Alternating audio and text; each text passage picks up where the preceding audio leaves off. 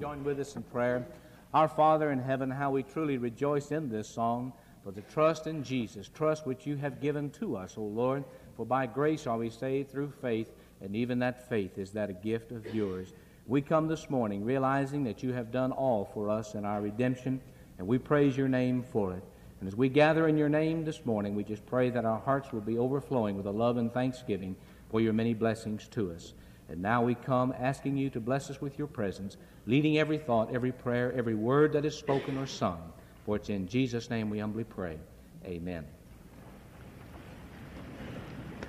We do welcome those who visit with us this morning. I think we had a mighty fine group in our Sunday school time, and I trust many of you, having enjoyed Bible study together, now are here for the time of worship and praise. We'd like to recognize you by asking all those who are not members of our church, if you won't just slip your hand up right now. Our men at the front have some cards, and they'd like to come by and share one with you. If you will take it and fill it out and drop it in the offering plate just a little later in the service, this will give us a record of your visit, and at the same time we can drop you a line and let you know how much we appreciate your being with us. Just raise it up good and high, and let me say to you, as your hand is raised, welcome. On behalf of our pastor and our family of faith at Brainerd Baptist Church, our joy and pleasure to have you, and we trust it will be a joy for you to be with us, serving and praising the Lord. Now, I noticed Mac McCarley, our Sunday school director, jumped up and was on his way up here even before I was finished. Did you notice that? Do you know why? He must have something good to say. Thank you, Brother Norman. Truly I do, because spring is here this morning. Wonderful group in Sunday school this morning. Delight to welcome 8 new members into our Sunday school program. 28 fine visitors who studied with us this morning. We hope each of you can come back and join with us next Sunday. And if you live in our city and do not have a church home, we invite you to study with us on each Sunday morning. Total attendance of 963. An excellent report.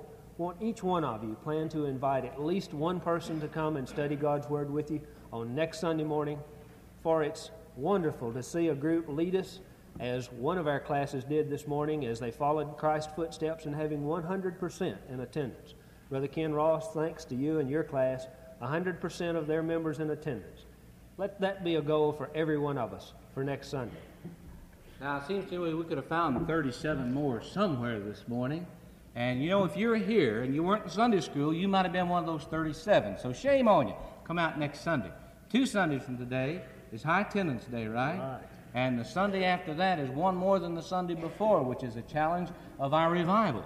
And so we trust that you're already in the spirit of revival, in the season of revival, by praying, visiting, and inviting. These are the days of revival. Thank you, Mac, for that good report. Every one of our classes set a goal several months ago for the 14th, and I'm sure every one of them are going to exceed it, because many of them already have. Good. That's great news. That's great news.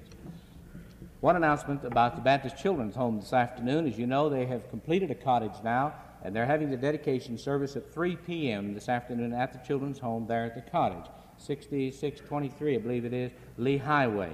And everyone is invited, and there'll be an open house from 2 to 5 p.m. in which you can go through the cottage. We have several of these young ladies from one of the cottages there who are members here in our church, and we're grateful for the opportunity of sharing in this experience for them. The beautiful flowers in our sanctuary this morning are a gift of the Shelley Bostic family. They are from the funeral service for Jean Bostic, who passed away this past Thursday and whose funeral was yesterday. I know you'll want to continue holding the family up in your prayers. They are lovely, and we appreciate the beauty they show to our Lord Jesus Christ. Thank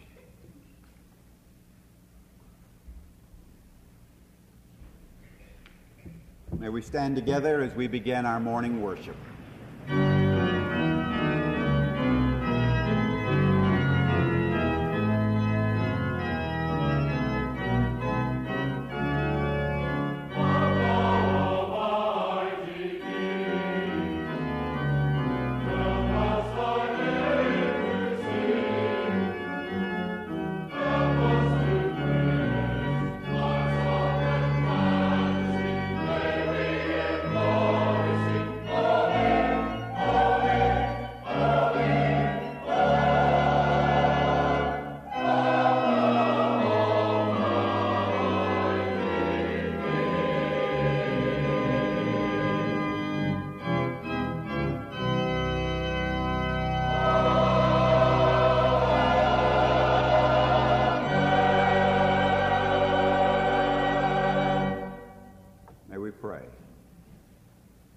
Our Father, with gratitude in our hearts for the beauty of this day, we gather in your house. Father, for the word that has been shared, your word, your wonderful truth of revelation, for that insight that you have given to teachers and to students, for the strength to meet the problems and the distresses and the difficulties of day-to-day living, and for the joy of Christian fellowship that brings to us a buoyancy of life that is Christian. For all these things, Father, we come to thank you. We rejoice, Father, not only in the beauty of this day, but we rejoice in the beauty of the peace of heart and mind and soul that thou hast made possible for those of us who are your children. In this hour of worship, we come, Father, seeking to share our love for you with each other. And we come in this hour earnestly praying that all of those powers of distraction that would rob us and turn us away mentally and spiritually from the truths that you have for us, that the powers of evil about us would be bound, and that your word in purity and simplicity might find its lodging place in our hearts in this hour. Thy blessings, we pray, and thy comfort upon those who need you in a very special way this day. We rejoice in answered prayer, and we anticipate, Father, that which you will share with us in this hour. In Jesus' marvelous name we pray. Amen.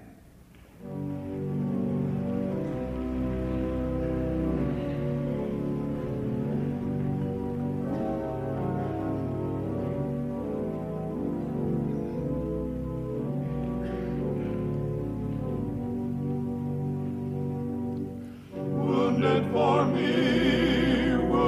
for me, there on the cross he was wounded for me.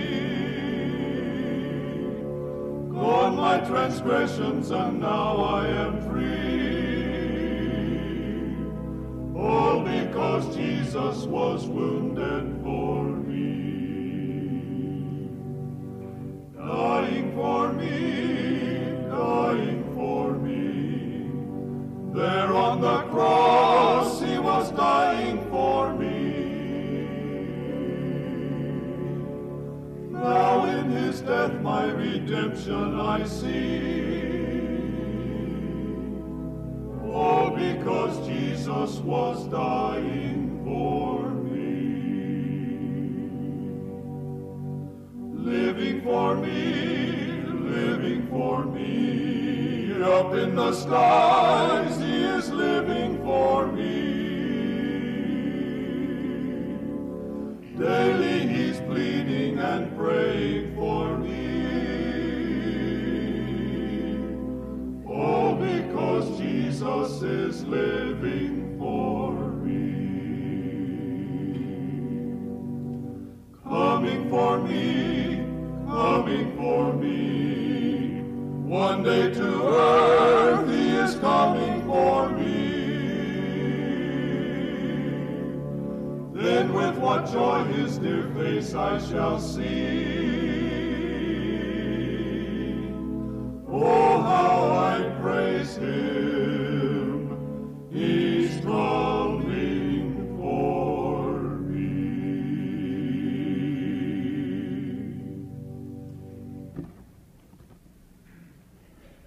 Hymn number 147, Ye Servants of God, Your Master Proclaim. 147.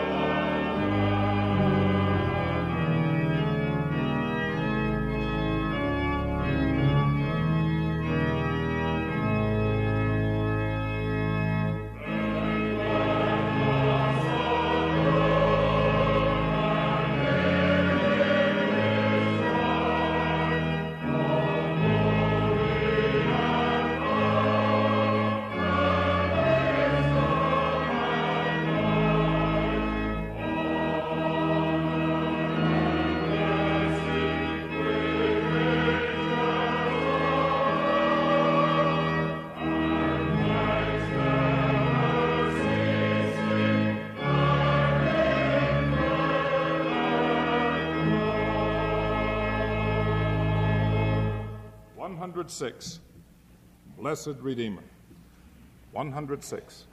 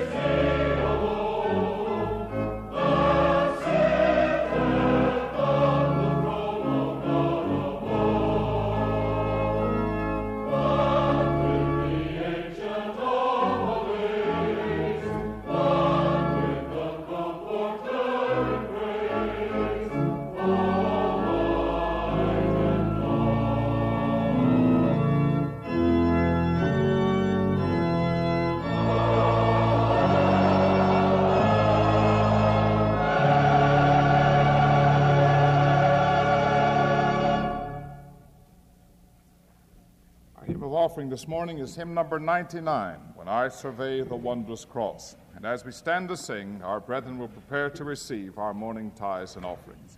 Let's stand.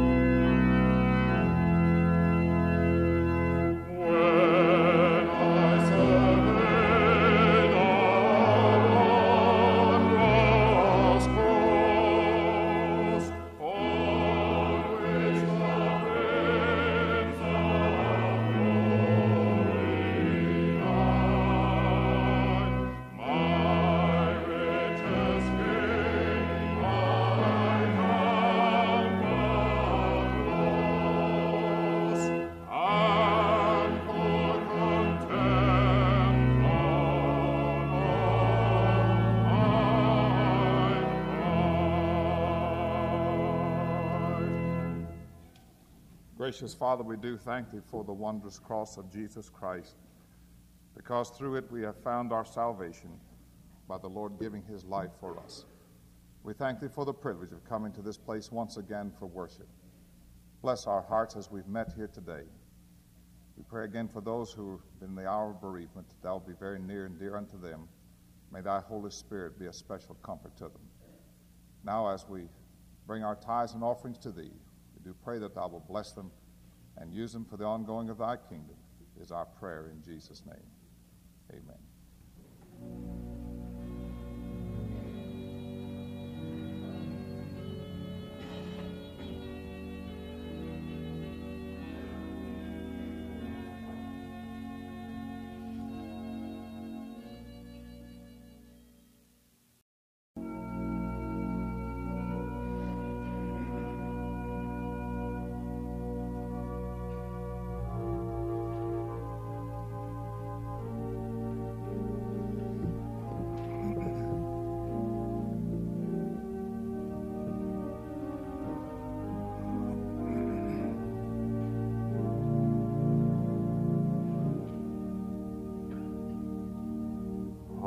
Wonder, have I given my best to Jesus, who died upon the cruel tree? To think of His great sacrifice on Calvary, I know my Lord expects the best from me. How many are the lost that I have lifted? How many are the chained I've helped to free? I wonder, have I done my best for Jesus when He has done so much for me?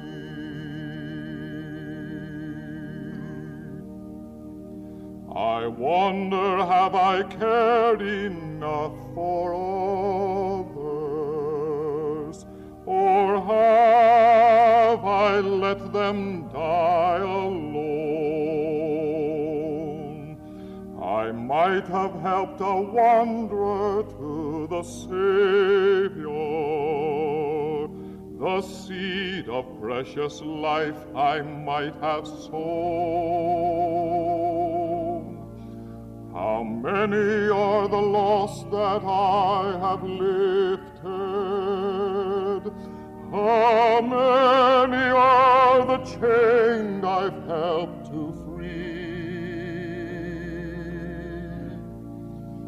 I wonder, have I done my best for Jesus when He has done so much for me? No longer will I stay within the valley. I'll climb to mountain heights above. The world is dying now for want of someone to tell them of the Savior's matchless love. How many are the lost that I have lifted? How many are the chained I've helped to free? I wonder, have I done my best for Jesus when He has done so much for me?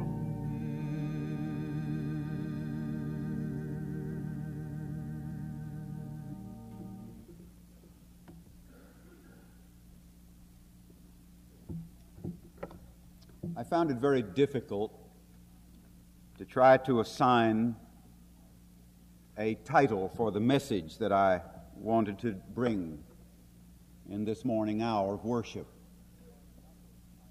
There are a number of titles that adequately would describe the main thoughts that I would share with you.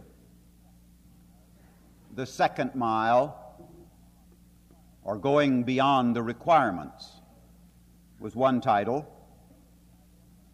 Another title that I thought about was Real, Not Just Ornamental Christianity.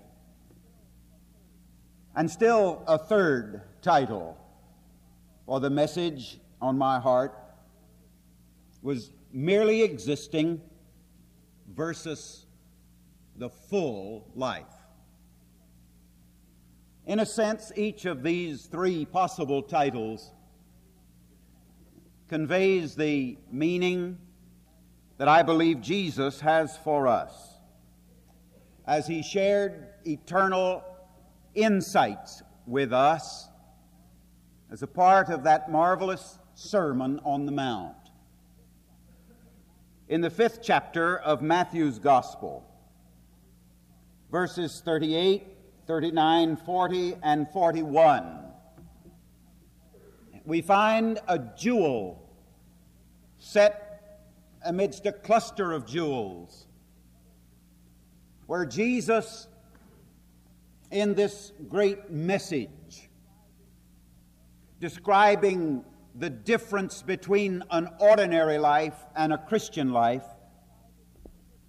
describing the difference in the joy that can be known by just living as any normal, average human being lives, and the way that He would lead His disciples to live. He comes to a high water mark in these verses. Matthew 5:38. You have heard that it hath been said, an eye for an eye, and a tooth for a tooth. But I say unto you, that you resist not evil, but whosoever shall smite thee on thy right cheek, turn to him the other also. And if any man will sue thee at the law, and take away thy coat, let him have thy cloak also. And whosoever shall compel thee to go a mile, go with him 2 miles. There is not a thing expressed by the Lord Jesus Christ in this marvelous sermon that measures up to or matches what we would consider robust, He-Man, stand up for yourself the good old American independent spirit. If a fellow does you in, it's a part of your strength to do him in. You see, that's the human way of attacking our problems, of settling our difficulties.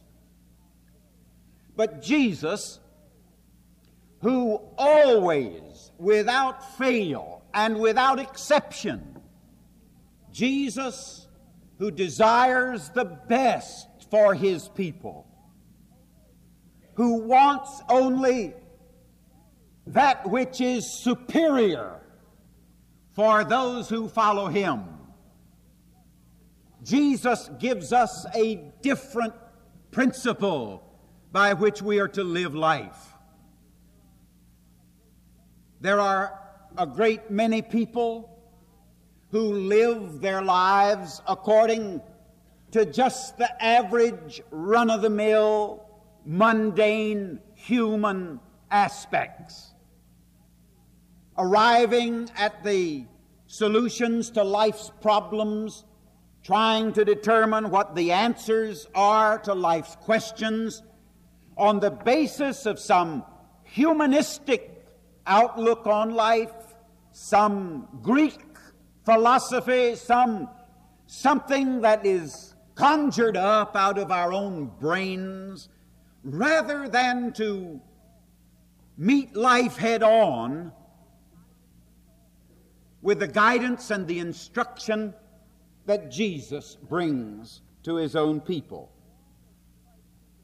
All of Christ's directions for us deal with the full life. When he said, "I am come that you might have life, and that you might have that life more fully, more abundantly," he meant it.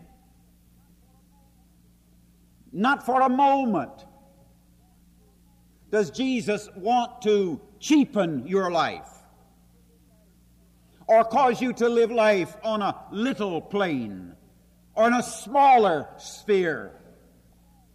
Not for a moment does Jesus want you in any sense to get less than the best and to be able to meet every moment of every day, claiming in it, in the darkness of whatever the moment may bring, in the distress of that moment, in the sorrow of that moment, in the unhappiness of that moment, in the challenge of that moment to your prejudices that have become built in, framed within our own hearts and minds. Jesus said, "I will give you some principles of the quality of life that will put you on a different level of living." You see, this is what makes living the Christian life really, honestly and truly something different. Now, I think we would be less than honest with ourselves if we did not admit that most of us live by the old principles of an eye for an eye and a tooth for a tooth. Do unto others before they do it unto you becomes the motto of living, either spoken or unspoken. And I think that in honesty, all of us who are Christians will have to say that it is a constant battle, a constant spiritual battle for those of us who are Christians to live on this spiritual plane, this spiritual quality of life that Jesus is here describing for us. The instruction, the exhortation that he has given us in that 41st verse, "And whosoever shall compel thee to go a mile, go with him 2 miles. It just doesn't make sense by the world's standards and by the world's philosophy, but it does make sense according to Christ's standards. And the individual Christian who will accept Christ's standards and will seek to live by Christ's standards will find something marvelous happening within his own soul and within his own spirit. And those who live with an individual who lives like that will discover that it is indeed a joy to be in fellowship with one like that. The word that is here translated compel, and whosoever shall compel thee to go a mile, could a little more literally be translated impress. And whosoever shall impress thee to go a mile. Now, the background for what Jesus is talking about here goes all the way back to the days of the great Persian Empire. In the height of the Persian Empire, a far-flung empire covering many, many thousands of miles, there had developed in the royal system a marvelous post office system. And this was maintained in a way similar to our own Western culture in the early days of our own country. That is, with the Pony Express, a system of horses and post stations established every so many miles. And the letters properly marked would be carried from one station to the other with the horses, the riders, the bags exchanged, and fresh horses and riders, and would go then to the next. Now, if perchance in the arrival of one of the riders, something has happened to one of the horses at the relay station, one of the drivers, one of the riders, then it was Persian law that anyone who happened to be in the area, in the neighborhood, could be impressed into the service. That is, the horse could be taken over, and that the rider of that horse could say, I don't care what you're doing, the law requires that you deliver the mail to the next relay station. Following the Persian Empire at its collapse came the Greek Empire. The Greeks were very much impressed with this, and they brought that same kind of a system over into the Greek Empire. And when the Greek Empire waned and waxed and went its way, the Roman Empire came along. And the Romans, always seeking to do things in a very definite and in a very military and a methodical way, incorporated this ancient Persian principle into their practice. And so, it was the Roman Empire that held sway at the time when Jesus was speaking, bringing the Sermon on the Mount. And so the people knew exactly what he was talking about. It was not necessary for Jesus to stop and explain the background, you see, for those people, for they knew exactly. Probably a dozen, maybe 100 of the very people that he was talking to in that crowd gathered there on the hillside. They knew because they themselves had somewhere, sometime in their life, had been doing something that they had planned. They were going about their own business. They were transacting their own affairs. They were going to market, or they were taking care of some business, and a Roman soldier showed up on the scene and said, stop what you're doing. Here's a load. You know the law. Put it on your back. And the Roman law, which was in sway over all of the Roman provinces, the Roman law would compel that individual to carry the load that 1 mile. Now, the law that at the same time impressed individuals into service like this was also just and humane, for the law stipulated that it could not require one to carry the load beyond the one statute mile. And so in this, there was a humanity expressed. This is a translation that a Bishop Gore gave to this particular verse. When any public official presses thee into transport service for a certain way, be prepared to take double the impost. The meaning is clear as far as the words of Jesus are concerned.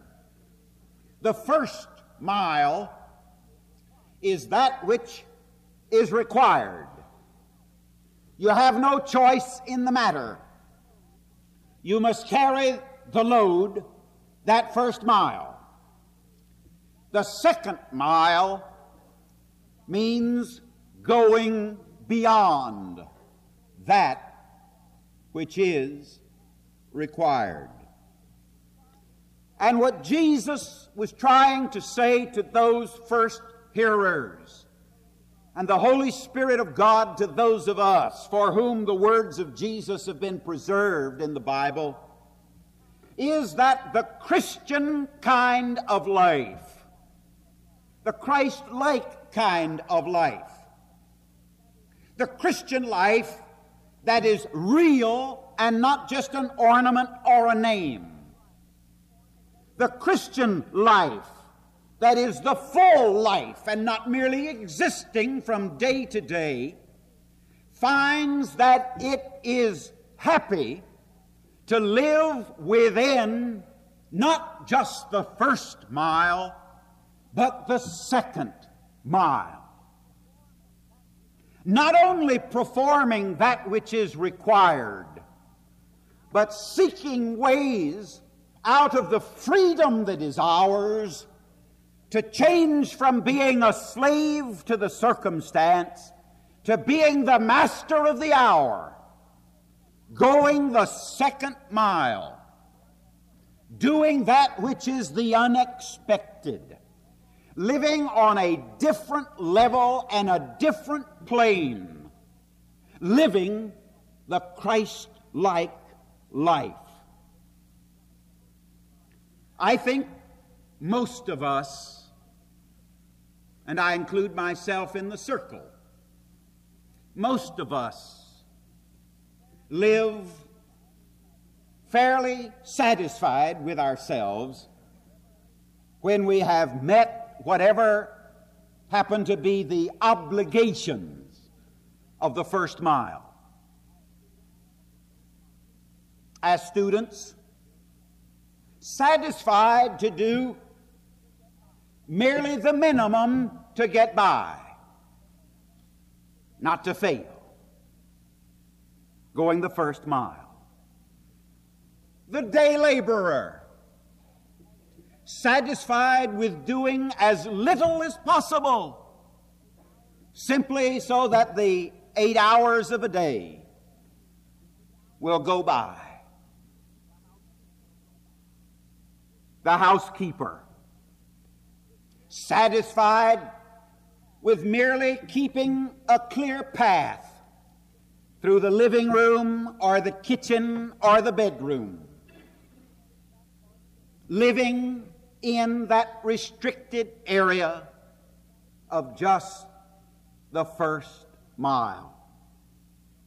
The businessman who in his dealings with others cuts every deal so short that there is really no great happiness for himself or for others. The preacher who lives within the bounds of only that which is expected of him. The teacher who teaches only some textbook materials X number of hours a day, just the minimum to get by, not really caring what happens in the minds and the hearts and the souls of those precious students within a classroom. The church member Mr. Average church member, satisfied, delighted, eagerly anticipating the crowns of heaven for just doing what's expected, no more. The husband, the wife, the child. And our concern in these days through which we move, in the breakup of so many homes, the root of it all comes, it seems to me, in that there are so many husbands who in some very sterile and restricted way live within the bonds of marriage, but give no more to marriage and the home and the family than that very bare minimum that is required. So many wives who never ever live in that qualitative second mile, doing the extra things that turn a house into a home.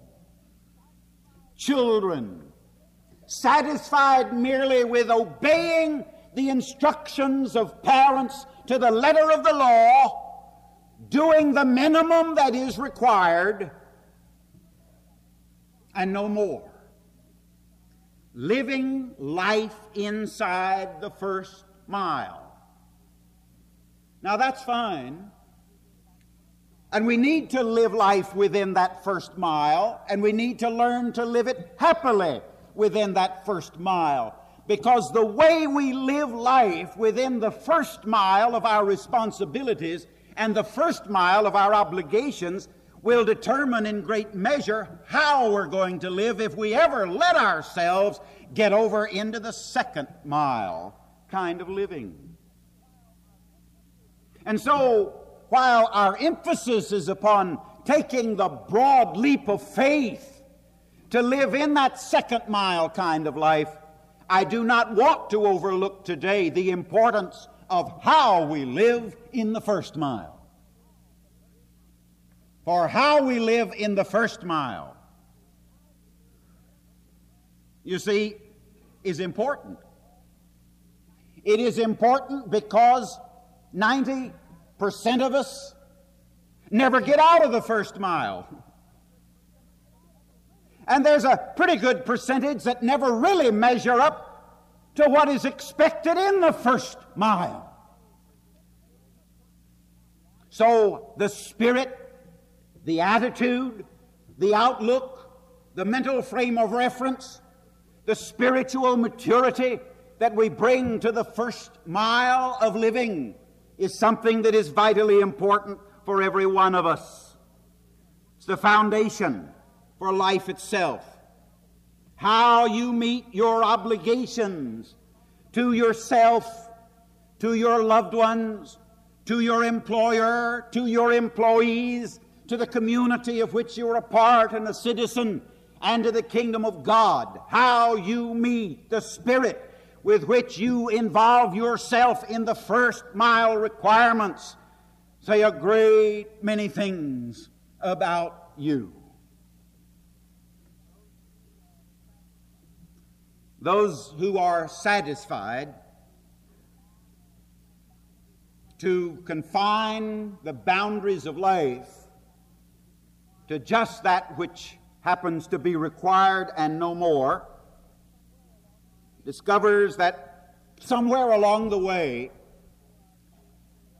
we'll discover before our days are done, if some insight of wisdom flashes across our brain, that we have let life go by,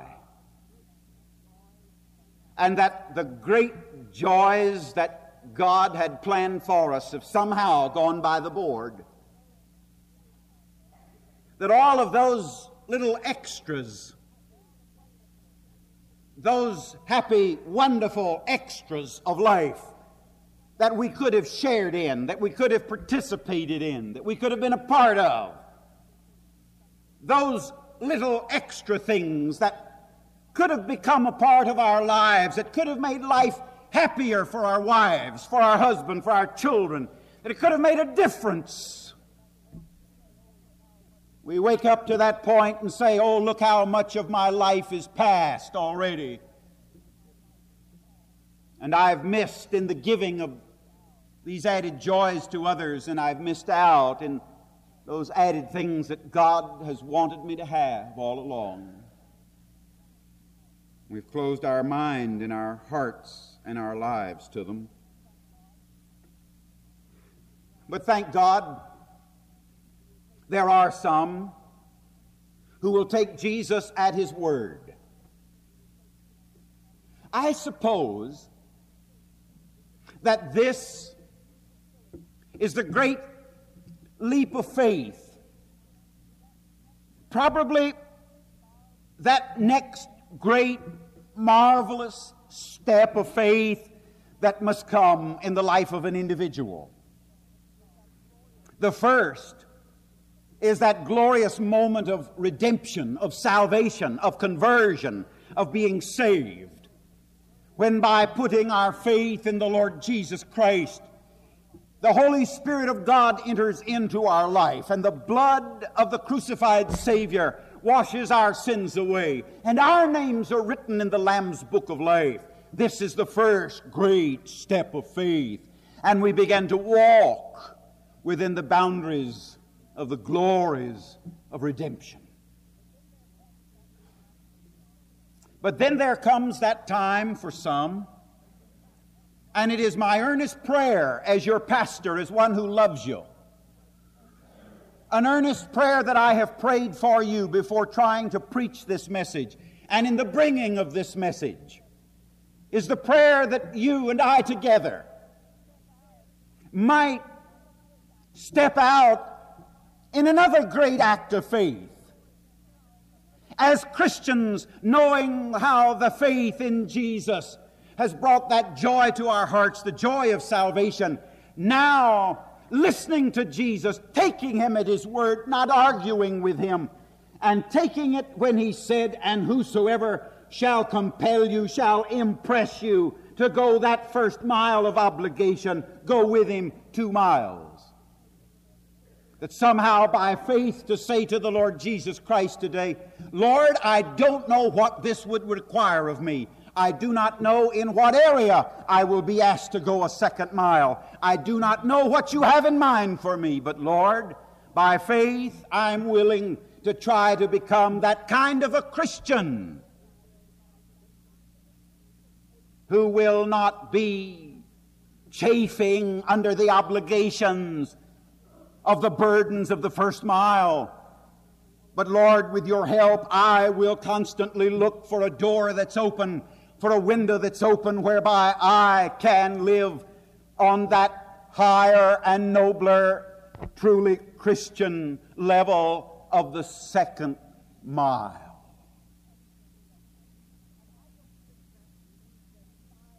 And I don't think that means for 5 seconds that when we have this desire and when we want to live life in this quality, I do not think that for a moment means that we have to do everything anybody asks us to do. But I do think this. I think that we should give very careful attention when some opportunity of service or witness or living or going or doing or being presents itself to us, that we need to put it in the scales and to weigh it and to see, is this of God? Would God receive the glory if I do this, if I go here, if I give this, if I give of myself beyond my human capacity to give? Will God get the glory for it? Is God in this? And if God is in it, then we need by faith to go right ahead and to walk that second mile. The fullness of your own personality, the fullness of the potential that God has put in you, is never, ever realized if you are living contentedly in that first mile of obligation. The beautiful flower of your life will bud and blossom as a thing of joy for you. The realization of the abilities and the talents that God has given. The blossoming of your life that will give forth a fragrance and will make you a joy to be around. A happy somebody to be with. A blessing to your family. A benediction to the people with whom you were. An honor to God. The blossom, the fragrance of the blossom of your own life comes to its fruition only when by that step of faith you and I will move out into that life of doing more than is required of us. Enoch was a man like that. Enoch walked with God, and a blessing came to him. Joseph was a man like that. Ruth and Esther, these great heroines of the Old Testament, were individual women who could have said at that strategic crisis point of their life, we've done enough. Ruth could have said, I will stay here among my own people. I will not leave my home and family to go over with you. But by that step of faith and the going of the second mile, she became a great name in all the history of the world. And Esther could have said, as a queen, why should I go and put myself in danger of the king? Why should I go and speak on behalf of my people? I live for them. They're known that I am a Jewess. Why should I take this daring step? But Esther, not counting the cost, Esther went into the very presence of the king and pled for her people. She went that second mile. Your Christian character is forged not so much by what you do under the impress of some Christian obligation, but your Christian character is forged by what you do and your spirit as you face a second mile. In the second mile, the Christian finds happiness. I'm well aware that I could be grossly misunderstood in this next statement.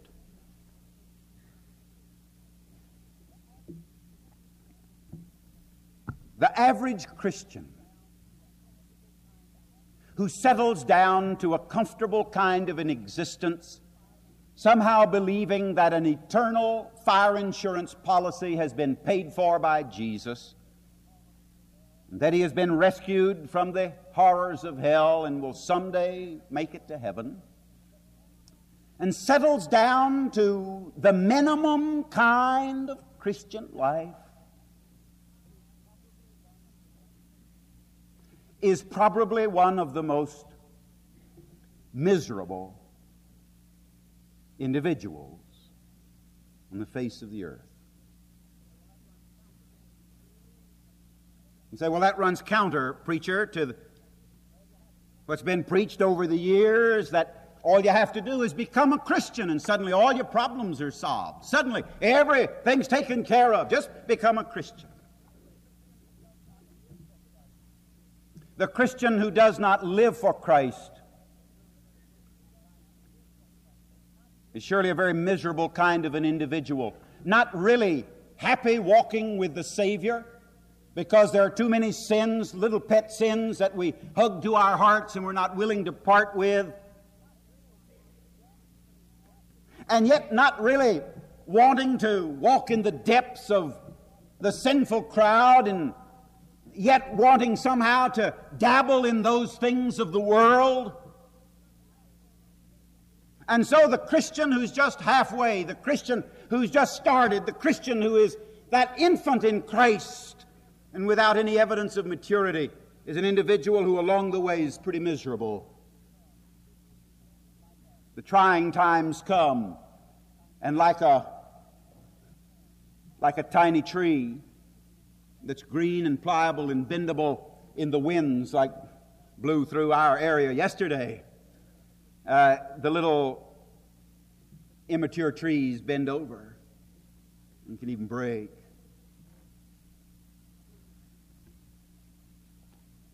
The plea of Jesus was that not only do I want you to follow me and let me be your Savior, but the plea of Jesus is, let me give you the principles of life so that in the living of your life, day by day, sunrise to sunset, day up and day down, month in and month out, year in and year out, live your life on such a level and such a plane, says Jesus, by the principles that I share with you and that I will give to you, that your Christian life will not only be a life of obligation, a life of laws, but that your Christian life, lived with me, says Jesus, will be a thing of unspeakable happiness. That's what Jesus wants you to have.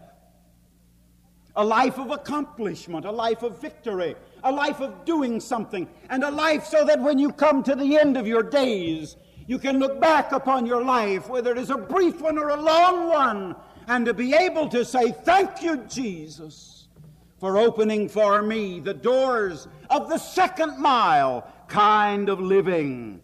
Oh, you find happiness here, for where praise and gratitude are not required, you give it.